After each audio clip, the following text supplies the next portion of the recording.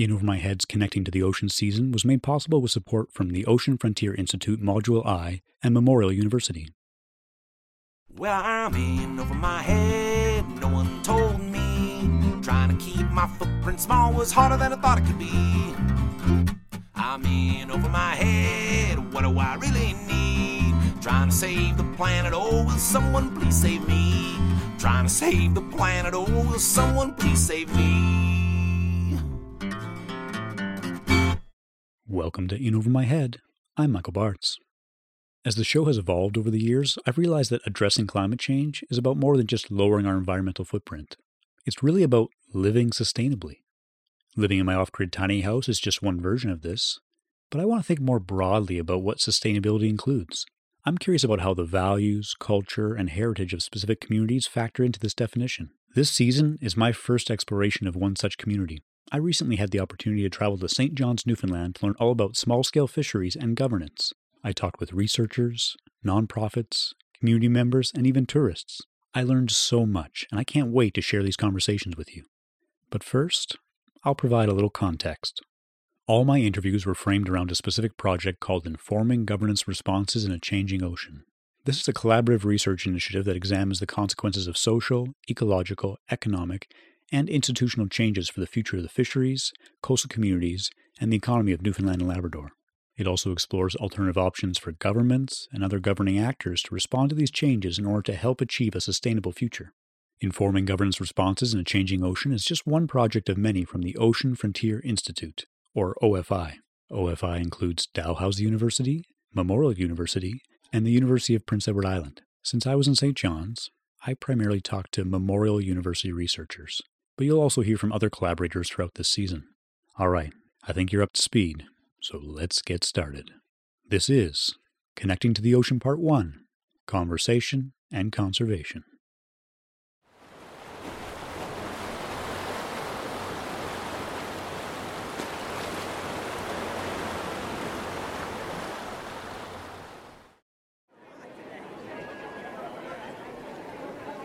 Hi there. We're here at Quidi Vidi talking with tourists, asking about their ocean connection. Do you have a minute to chat? So what's your connection to the ocean?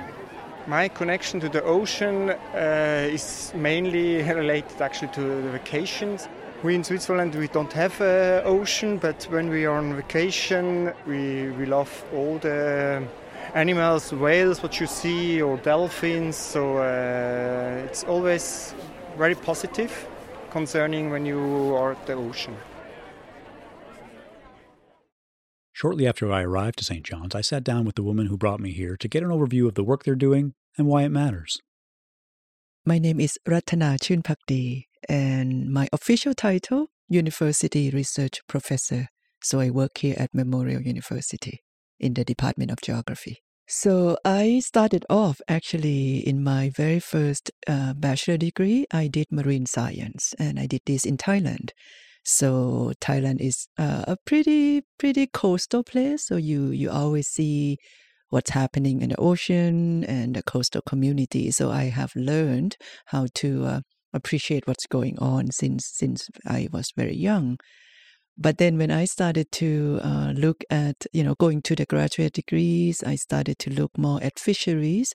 I also look at it from the economics, from policy, from governance. So I started to inform myself with various perspectives about fisheries and oceans. So when I arrived to Newfoundland, taking this position, I came in actually as a Canada Research Chair. And the title is Natural Resource Sustainability and Community Development. So you can imagine that for a place like Newfoundland, we are surrounded by the ocean and the fisheries, but we also need to, so on one hand, we need to look at sustainability, but on another hand, we also have communities that depend on these ocean resources and, other kind of natural resources. So I started to become very interested in the interactions between the people and the ocean. So that's how I developed my research program around these kind of topics. But as my training is in governance, I'm always curious about what would be the role of various actors in this space in order to help promote sustainability, conservation, well-being, livelihoods of people. So that is kind of like the background. Being in Newfoundland also means opportunity to, look at the history. So everybody knows and heard about the court moratorium. And I always was curious about it. And I didn't know much until I came. And we're talking since 2006 when I first started my position here. If by chance you're a bit younger or not from Canada, you may not know about the cod moratorium. On July 2nd, 1992, the federal government banned cod fishing on Canada's east coast to restore depleted fish stocks. This ended almost 5 centuries of cod fishing here, which was central to Newfoundland's economy and culture.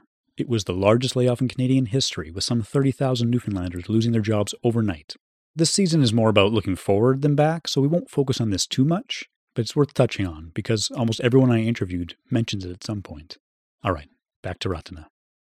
And so for me, coming from Thailand and have been working in Mexico and other places where small-scale fisheries are so important, but when I come to Newfoundland, when I first arrived to Newfoundland, I think, just like many other European countries and, other more developed countries, they work or look more at industrial large-scale fisheries. So I was like, what about the small boat? What can we do more about them? And that's actually how we started the project, the Too Big to Ignore, which is this global partnership for small-scale fisheries, to do more research to understand this. And I would then argue, right, that for Newfoundland, we also need to look at this particular sector because they have many contributions and many roles to play. Food security and, jobs and also connection to the ocean. It's embedded within the communities. Tell me about some of the conversations you're having. We actually never thought that conversation would be an important aspect of our work because as researchers, we usually do our research. We talk a lot with people. And then, we write about what we hear. We take the information in and we turn that into papers, scientific articles that only read by the people like us. We might do some kind of community reports or even policy brief, but we're not very good at communicating about what we do. We always are hopeful that we would be able to influence policies and decision making, but that is really not happening. So the general public really most of the time always puzzled by why we do things and, why is it that it's so difficult to understand in most of the time. And it's not because they're not knowledgeable. In fact, it's the other way around. We sound like we don't know what we're talking about when we were trying to communicate about this because we're just not used to bring it, like really communicate in a way that is more effective. A lot of people do talk about that now. There needs to be a change in the narrative about how we talk about the ocean. So I think having good conversation about the ocean could help us get to where we need to be if we are concerned or we really serious about, sustainability and the future of the ocean and, of course, of the coastal communities. We like to experiment with this a little bit to see how ocean conversation can take us to ocean conservation and ocean sustainability. And, within that context, of course, it's about the viability and the sustainability of coastal communities. I know in some of the work that you're doing right now, values is a big thing in that you're looking at people's values and their beliefs and how that impacts sustainability in fisheries. So tell me a bit about that. Yeah, no, this is a good one because, like I said, I did study resource economics. Most of the time we learn that there's a range of values. They're not just monetary. There are a lot of non-monetary value. They're not just values for the present or the current generation. They're also values for future generations. Thinking about, options that people want to have when they're trying to protect the resources. But when we get to making decisions about development projects, economic activities, we tend to forget that there are many other of those values that are very hard to capture and to estimate, and some of them are not even possible to turn into dollar figures. So when you're trying to make this calculation about what to do, how much, whether we would have return on investment, whether it would be cost effective or not, we basically are, not really capturing the total values, which again are not easy and they should not be monetized. So how do you really go about what really matters to people, what they really care about, and have that incorporated in our decision making without having to turn them into the dollars amount all the time? So trying to put more emphasis on those really important values that are not captured or considered in our decision making. This is what we are trying to do. What sort of values would those be? Yeah, imagine something like family relationships, right? When people talk about social safety net, what are they talking about? They might not want more infrastructure. They might not want, another supermarket, let's say, but they might want better activities around building support for the communities, for people who may not have the opportunity to go get fish. How are they supported in the community? It is so through the social safety net, right? So it does play in something that is fundamental to the feeling of that, being part of the community, the sense of belonging, for instance, to know that you're not going to go hungry today. You're going to be safe whenever you knock on somebody's door when you need help. Those are something that come up, right, when we talk about this. It's the same with the ocean. There are so many other values of the oceans that are not articulated in this way. When people say they get joy, they feel pride, they feel connected to the ocean. It's not just because they make money off the ocean. In fact, that plays a part of it, but not everything. But it's just about being on the ocean, feeling that, even breathing the air from the ocean, it's different. And that brings childhood memories, or that brings, so these kind of bring back some of these connection. And when people talk about the values and the connection, they really refer to those things that are really difficult to assess and gauge and evaluate it. And I don't think we should be doing that too much, but we learn about them as we have the conversation. Our starting point is a community. For a community to work, there's so many elements that need to be part of it. There's always this care and concern, which is the same concept as what we do when we talk about conservation. So it is happening within the community context that people are caring for each other and would protect each other. And there's some of these, stewardship ethics and conservation ethics around how people go about life. And that's what we're also trying to highlight, the importance and the role of communities, small-scale fishers and coastal communities, their role in conservation. Because sometimes that is a major disconnect. It seems that, because you take fish from the sea, you're not conserving the resources. But, people recognize the limit. People know how much they could take. People are playing by the rules, but also doing more even to contribute to enhancing the stewardship of the resources. And oftentimes, I think we just, not appreciating that enough. Sustainability is not just about the ecological aspect, right? We have economic sustainability, we have social sustainability. And again, those are not as highly considered, harder to understand, and not as well factored in when we talk about sustainability and decision making, because we are so used to, ecological assessment. We are very much into that kind of technological oriented solutions, and so therefore we don't really look at social solutions and the importance of understanding social sustainability, which I think would take us much longer in terms of that horizon when we talk about really long-term sustainability, which is what sustainability should be about. Yeah, and like you said, it's kind of difficult to measure, right? It's not something you can necessarily just put on a graph of how someone feels about the ocean or that connection to the community. So I understand why it would take longer or be more challenging to figure that out. And I guess that's why the changing, the conversation about the ocean should change so that we don't, and even researchers should change in the way we talk about it. Why is it that we always have to feel like we need to produce figures and number just to communicate, right? We should be able to use more narratives. We should be able to really try to tell difficult stories, but in an impactful way. I'm now going to talk a little bit about policy people too, because government seem to be wanting that to help making decisions. And we also have to have the conversation with government about, can we not see the importance of having more narratives, more stories, better conversation, good dialogue about what we need to do in order to really make decisions.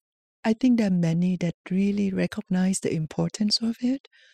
But when it comes to, putting something on paper, like strategies, people struggle. It's just like scientists, researchers need to write paper, policy need to put strategies. The language that we use to write the papers and the strategy are really, there's no room for narratives. There's no room for some nuance that we wanted to really dig more into, right? This is what I'm trying to get at in terms of how can we change the nature of policy making, decision making, so that it is really more inclusive in taking in all those important aspects. And it might feel a little bit fuzzy, even a little bit clumsy. We need to be playful with it a little bit as well. That doesn't work, right? When we said, policy people need to do this and that, and there's a checklist and a milestones and etc. But it's more human nature to do that, I think. People like to use the word changing mindset, but I think we are talking about new awareness. We're talking about, being very generous in the way we think about the ocean to each other, so there's a lot of history always, when you think about how fish harvesters interact with the government, there's history, there's tension always. People get upset easily, and so we just have to do a lot of talking around these, and find that common ground, find a way to get the conversation going without being stuck in that kind of the history too much. Not to dismiss it, but to figure it out, right? What we have in common is if we can figure it out how we connect to the ocean.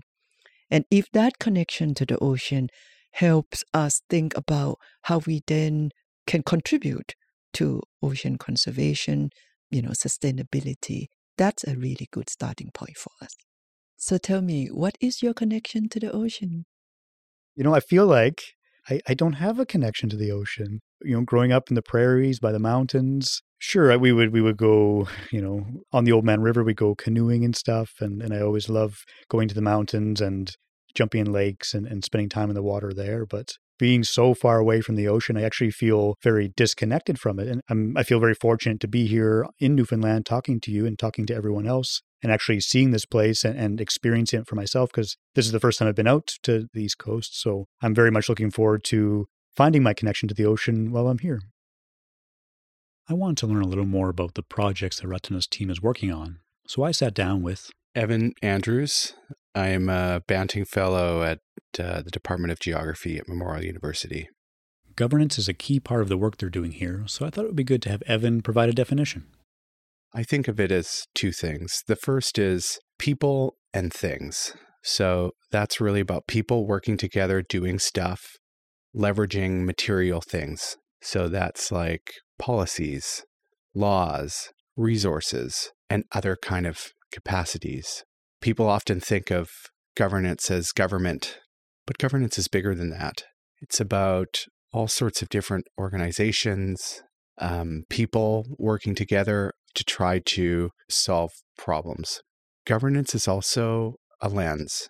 We can look at how decisions are being made for fisheries or oceans and what's really shaping that decision. We can look to see how, people have worked together or not, or what policies were involved. Did they lead to outcomes that were anticipated? If not, what happened? We can look at the kind of frameworks that informed those decisions. Governance as a lens takes us also to big social and philosophical issues, including what principles and values are shaping how decisions are made. Is it about environmental sustainability? Is it about economic development? Are decisions being driven by considerations of justice, equity, and human dignity? We can look at those principles and values. We can also look at the rules, laws, and policies, and then ultimately at an everyday kind of lens. What are people doing on the ground every day to make decisions? How are they sharing information? How are they sharing resources? So governance is a big topic. It's a very important one.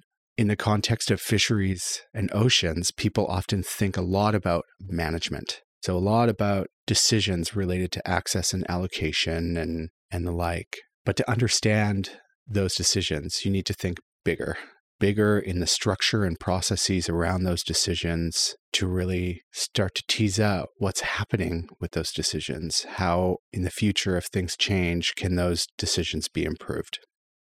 Evan also told me about Moving Together for Marine Conservation.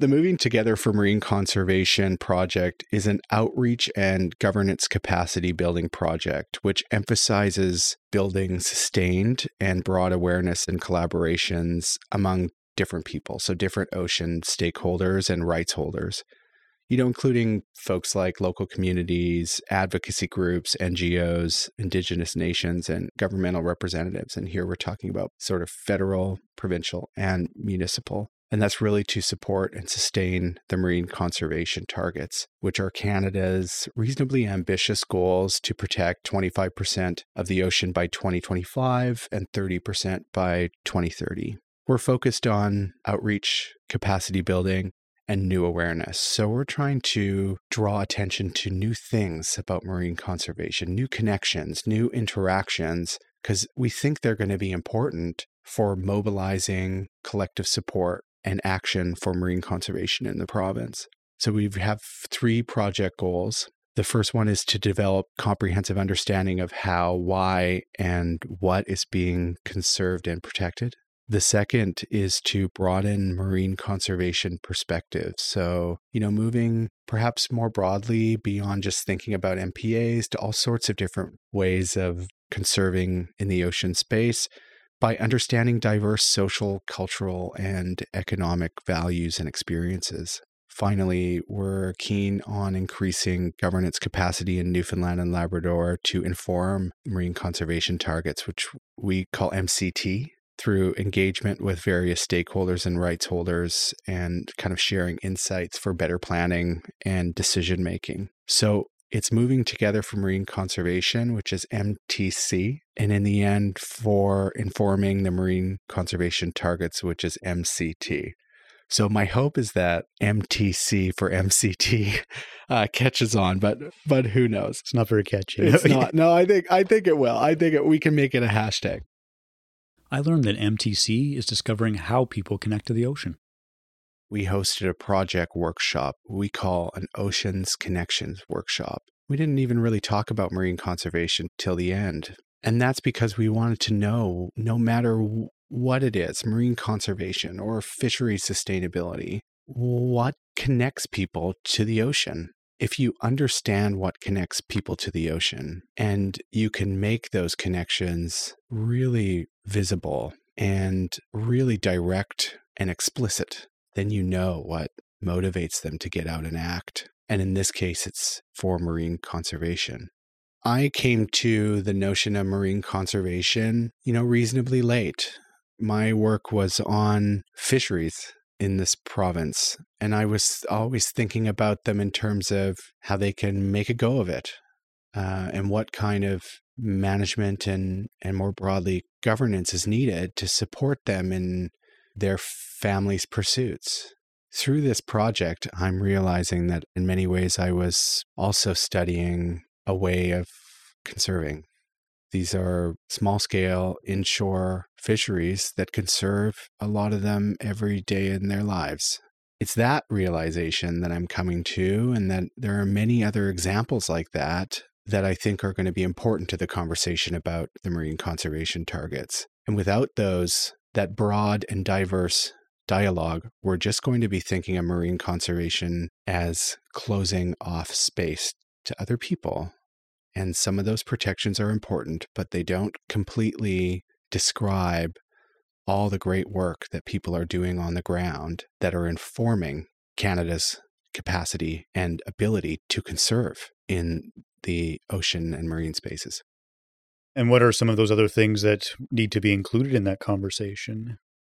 In the space of marine conservation, sometimes there's this idea that fisheries are part of the problem. Because we've had the 1992 collapse of North Atlantic cod in the province, ups and downs with shellfish fishery, and real concerns about the future. And the easiest way to explain those things is that fish were over-harvested, and the culprits all get put together in one bucket. And that's an oversimplification. If you talk to many of the owner-operator family-run fishing operations here, you will hear them and their concerns about declining, forage fish like capelin, or concerns about whether certain species will rebound and rebuild, and what they're doing to support that. Not all fishers are doing that, but many of them are. And so it's not quite right to cast them as the problem. In fact, it might be more appropriate in some cases to cast them as a solution. We're learning about, as we talk to more people, different ways of conserving and protecting. That's why we're kind of focused in this project on first understanding how, why, and what is being protected. Those different approaches are underpinned by different experiences on the coast and on the water. And that's why we're really concerned about those experiences and the different values and visions for marine conservation. And hopefully we're going to be able to bring all that knowledge together to inform the governance of marine conservation, which does involve, of course, the marine conservation targets, but I think it's bigger than that. There's one way to think about this, which is a kind of more instrumental view, right? So you need to bring different people together to work together to do marine conservation. That's thinking about marine conservation as an outcome. But there's another way to think about it, which is about marine conservation as the means, as the mechanism to bring people together, to connect to the ocean, to connect to what's really important, to connect with traditions and values and practices that have been with this province for many years, to restore attachment to the culture here. So on one hand, while thinking of marine conservation as an outcome is really important for the wonderful fish and important habitats and ecosystems, as a means, marine conservation can be an avenue for justice for people whose cultural practices have been eroded, who feel like they're not part of the conversation about the place that they live, who want to remain in communities and have the relationships they've had with one another and marine resources for generations. I think this project can help clarify pathways for both of those things, and I think they're related. Next, I want to learn about Too Big to Ignore, or TBTI. Evan is a senior research fellow for this project, so he filled me in on what it's all about. Too Big to Ignore is a global partnership for small-scale fisheries research. It is often called now the network of networks, in that it brings so many different fisheries and oceans research networks together. I'm working with a colleague, Christine Knott, and of course Ratana, on understanding the Canadian context for TBTI. So often people think of small-scale fisheries as only occurring in the global south or in developing countries, or whatever kind of way you want to try to split up the world, which are always oversimplifications. By definition, then, they think of fisheries in other parts of the world, including Canada, as not being small scale, as being, I suppose, larger scale. but also with bigger capacities and stronger gear. And those people often associate efficiency with that, and also, stronger business acumen and ultimately more success. And that is all based on the assumption that there really are no small-scale fisheries in places like Canada. So I've been working with Christine and Ratana, and what we've been doing is identifying the small-scale fisheries that exist in Canada. We've been doing it through an ebook called Thinking Big About Small-Scale Fisheries in Canada, which has 25 chapters and over 100 authors participating who have identified small-scale fisheries on every single one of Canada's coasts and on every major river and lake system in between. They look sometimes like the small boat harvesters on the Atlantic. They look like treaty-based fisheries such as food, social, and ceremonial fisheries or the moderate livelihood fisheries. They look like subsistence fisheries in different regions in the Arctic. They are small commercial operations on the Great Lakes. They are the independent harvesters struggling for access in an ITQ system on the Pacific coast. So there's many different variations of them. We tend to not think of those fisheries as one group for good reason, but they are connected in the way that they contribute to the sustainability and positive outcomes for the rural communities often that depend on them. They have, for generations, been the safety net for many of those communities. So we're wondering about how they're doing, what challenges they're facing, what opportunities that they have, and ultimately what solutions they offer to sustainability and justice and equity problems. We're really seeing this ebook as a starting point for what we're calling TBTI Canada, so the Canadian chapter of TBTI. And it's a really important one because, just the other day in one of my classes, I had someone tell me there's no small-scale fisheries in Canada. And because there's no small-scale fisheries, the landmark SSF guidelines do not apply in Canada. Well, those small-scale fisheries guidelines bring really important principles and ways of thinking to fisheries governance and ocean governance more broadly. But sometimes they're kind of rejected out of turn just because people assume there's no small-scale fisheries in Canada, even though this book suggests the contrary.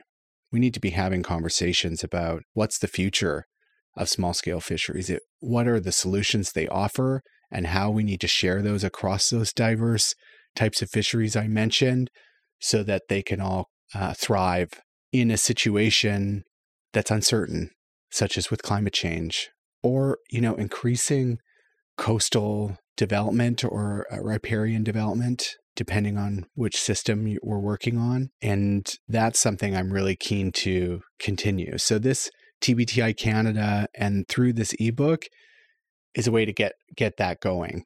And we're sharing chapters every month through the TBTI Digest, and we're hearing already that they're pretty well received. So that's pretty exciting. Another stream of work we have going on. It's one that I care to work on in the evenings and weekends. Yeah.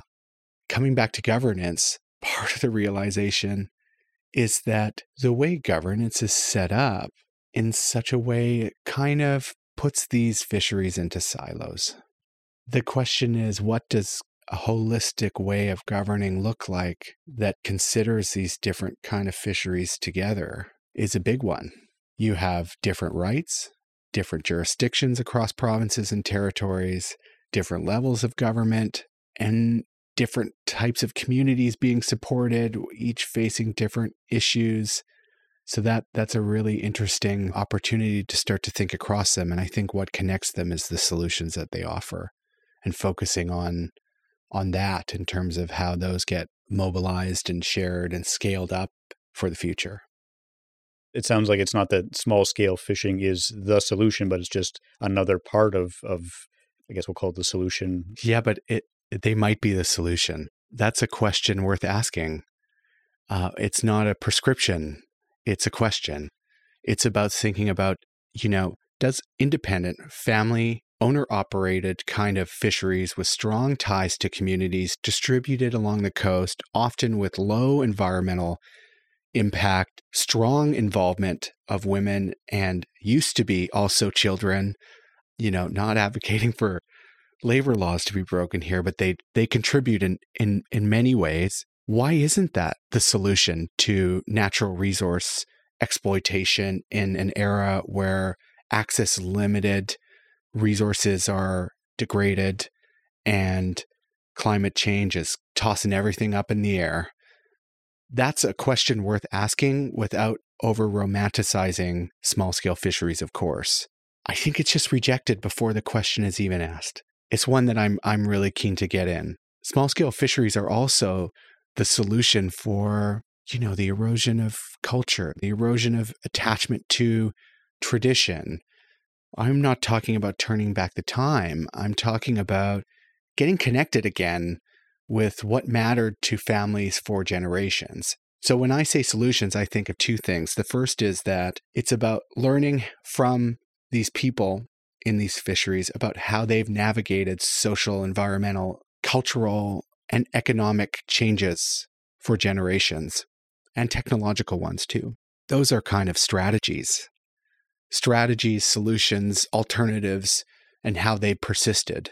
The second one is about thinking about the model, the way of being, the way of working, and the qualities that are involved in that as a solution to a seascape that's crowded, a coastal scape that in some cases is harmed, and a way of fishing that's increasingly industrialized. It's small-scale fisheries that bring the money home to rural communities, that keep them thriving.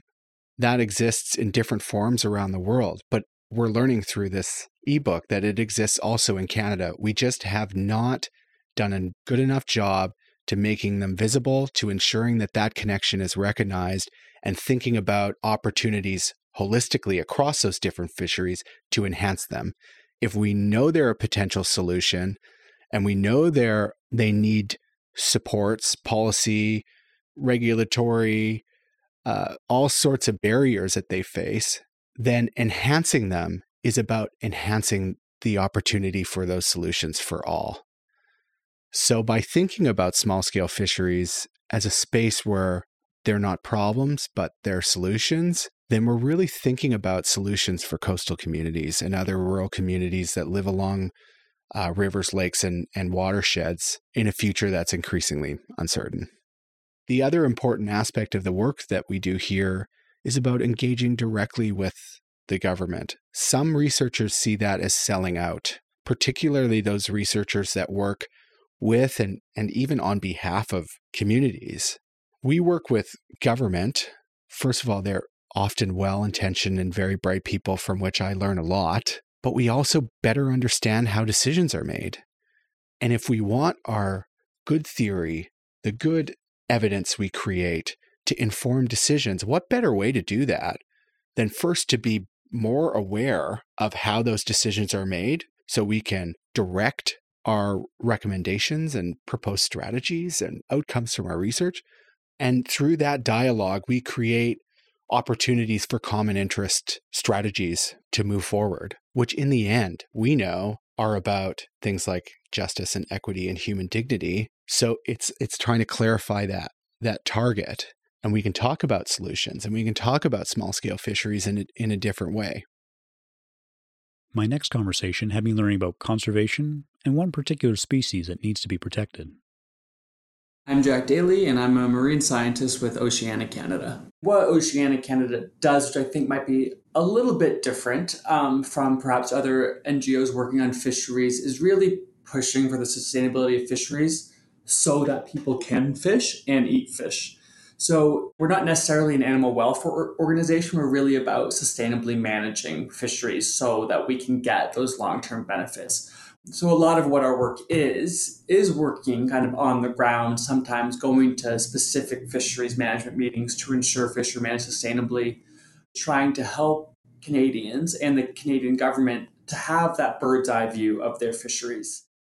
Jack told me about the fisheries audit that Oceanic Canada does every year. What that audit essentially does is it uses the government's own publicly available data and science, and we essentially collate it. And that largely looks at the commercially exploited fisheries. We have more than 200 marine species in Canada. And to see how those stocks are doing, to see if they're getting healthier, if they're getting worse.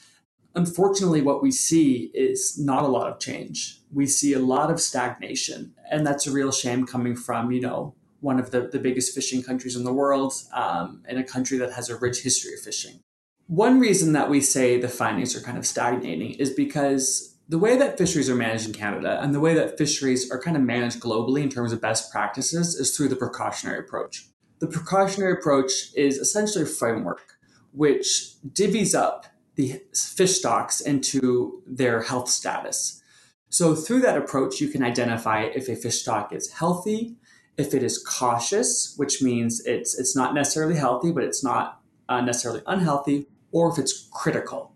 The healthy zone is the zone in which fish can be exploited sustainably, at a certain target, a certain limit.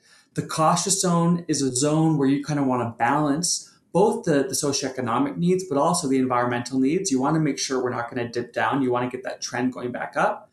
And then the critical zone is really that zone where it's hard for fish populations to recover. So once a stock goes into a critical zone, that is where the ecological and scientific factors take over.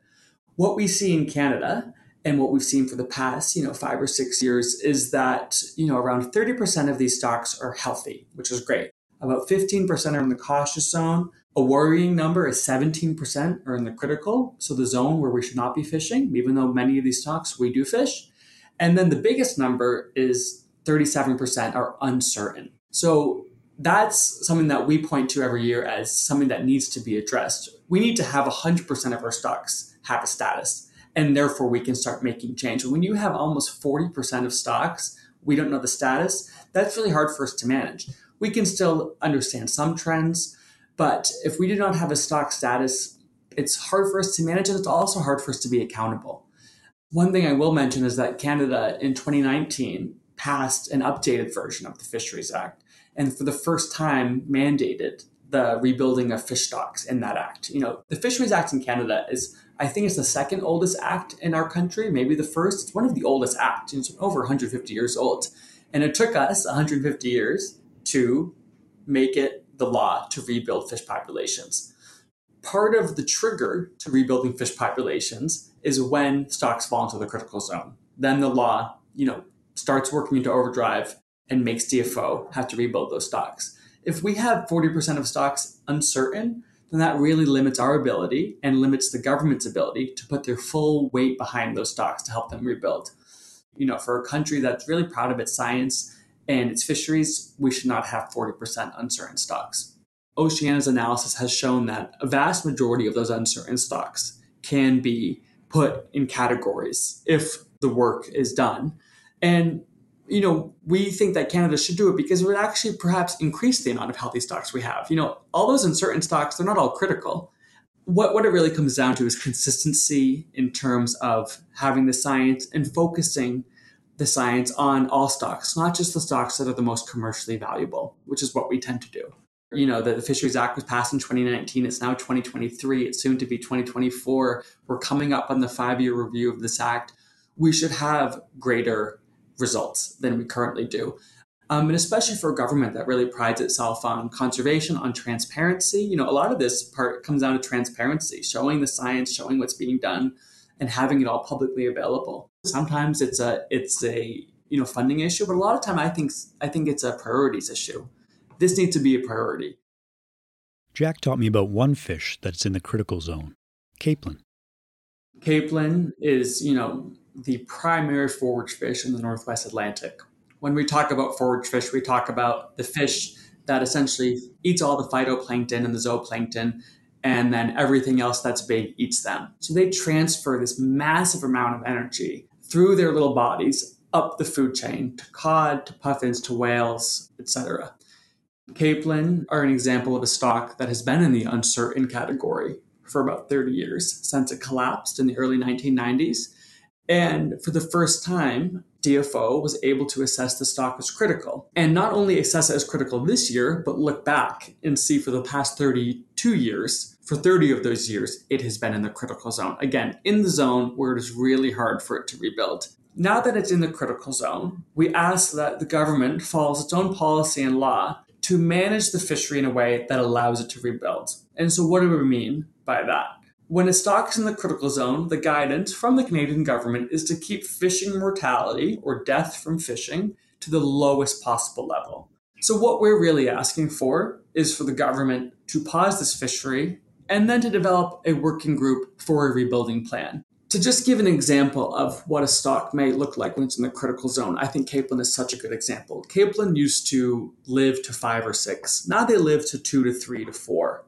They used to mature at 3 to 4. They used to reproduce at 3 to 4. Now they produce at 2 to 3, sometimes the H2. So not only is the stock smaller, not only is the biomass, which is the total weight of the amount of capelin in their population area, not only is the biomass at 7% pre-collapse levels, but the actual fish changes. And why capelin are so important and why its designation as in the critical zone is so fascinating is because the model that it was able to identify it in the critical zone directly connects capelin to cod. Capelin are the primary food source for cod. So I always point to forage fish as an example because although they're an extremely complicated fish to manage, they're also such a canary in the coal mine because they're an indicator of the health of the ecosystem. If you don't have forage fish, you're not going to have healthy fisheries. We wonder why cod doesn't rebound. Part of the reason is because we're taking its food out of water. We're not allowing it to rebuild. Jack explained a little about how climate change has affected capelin. We call their distribution circumpolar because they're all around the North Pole, essentially. They're in the North Atlantic, they're in the North Pacific, they're at the same kind of latitude around the top of the Earth. You find them in Iceland, you find them in Norway, Russia, Alaska.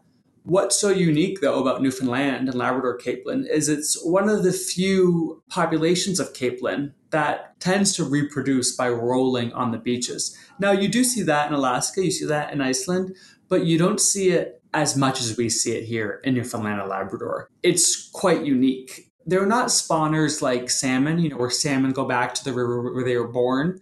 Capelin go where it makes sense for them to reproduce. And with hotter waters and hotter beaches, recent research is indicating that capelin are spawning less on the beach and spawning more deep underwater. And that is change, which is going to have a really great effect on people's use of capelin in Newfoundland and Labrador, where they go to the beach and grab them right off the beach to eat. Less capelin on the beach means less access to capelin, less access to food. And I think it's so interesting and so emotional for so many people because it is really kind of the people's fish. It rolls up on the beach as it rolls up at your feet. Everybody has access to it. You have generations of Newfoundlanders and Labradorians doing it. You also have new Canadians. When we were on the beaches, we saw international students running down with pasta strainers, grabbing capelin from the water. We had some newcomers from Ukraine that were at the beach that were just overjoyed at seeing the capelin roll up on the beach. You can be somebody with a big net that you can throw out and catch them, or you could be a little kid grabbing them with your hands. It's something that happens annually. It's something that happens every summer in Newfoundland. It's that connection that humans have to the ocean that I think is so lost when now we have our fisheries so export-oriented, so disconnected from community. And so when people have the chance to connect to fish, it's such a great opportunity, especially for Newfoundland and Labrador. I mean, it is, the iconic fishing province of this country. I was in Newfoundland when the capelin rolled in, so I saw firsthand what Jack was talking about. While I was there, I met Cece and her daughters and asked them about their experience catching capelin. So what brings you out? Why did you come to catch the capelin? We just wanted a bunch of fresh fish to cook up tonight, to experience catching and then gutting and then frying, kind of the whole experience. Beautiful day as well. And what else are you going to do on a Sunday morning? Doesn't get any better than this. Yeah. Right? And so, how do you feel when you're catching your own fish? What does that make you feel like? Primal, obviously, a very primal feeling. And if there's freedom involved in it, and I just feel very lucky that we can just come here and you don't have to be in a boat. You just stand on the shore and just collect your fish, right? Yeah. And so I guess, is this a way that you connect to the ocean? Oh, yeah, absolutely. I mean, you find your place here. It's definitely a connection for sure, especially after a busy week. And, we've been inside for a long time as well here in Newfoundland. For a long time, the weather's been bad, so it's just refreshing, fresh all around. I wanted to get Cece's daughter Maria's thoughts on all this, but first she had a very important question for me. So are we going to be on the news? You'll be on the internet, which is better than being on the news. So do you like to eat fish? No, I don't really like fish, but I like catching fish. What do you like about catching fish? Because it's fun, it's relaxing, you have something to do around the ocean, and you feel so proud of yourself after you catch it. All right, back to Jack. Do you feel like small-scale fisheries can have an impact or are important in this to add to this conversation? Yeah, I think small-scale fisheries are essential to this conversation because small-scale fisheries are the fisheries in Canada that really highlight the connection with fish as food and fish as food for community. It's sometimes something that we can sometimes lose when we talk, when we zoom out, as Oceana does, looking at the health of fish stocks across the country. Small-scale fisheries really offer that example of what it means when a fishery is not only sustainable, but sustainable from a community, from a social sense. I think the biggest thing that small-scale fisheries bring to the conversation is that they help elevate it into the public sphere where people can talk about it. These resources are far too important to be left to a handful of decision makers in a DFO office somewhere. So I think one misperception on conservation is that it's being led by the environmental NGOs, and I think that's far from the case. It's being led by local people. And I think NGOs in Oceania Canada can offer certain things. Oceania Canada really focuses on the policy and the legal change to ensure things are managed sustainably over the long term. But that can never happen in a vacuum. That can never happen just by negotiating with the minister's office in Ottawa. The leaders of the conservation movement, especially in Atlantic Canada, where I'm most familiar, are at the community level.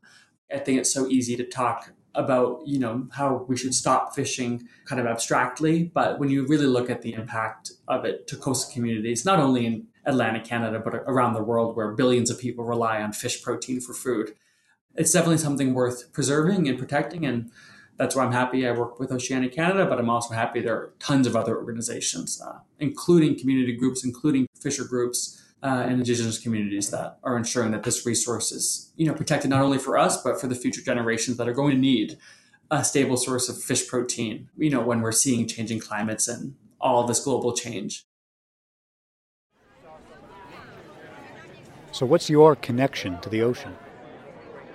For me, I think our ocean connection is both my wife and myself. We just love spending time up the Sunshine Coast, actually, and just love that area. And it's so relaxing and peaceful and, vibrant and nice people as well. A little bit almost pride comes to mind, actually, and just what we have and what we need to take care of in a sense.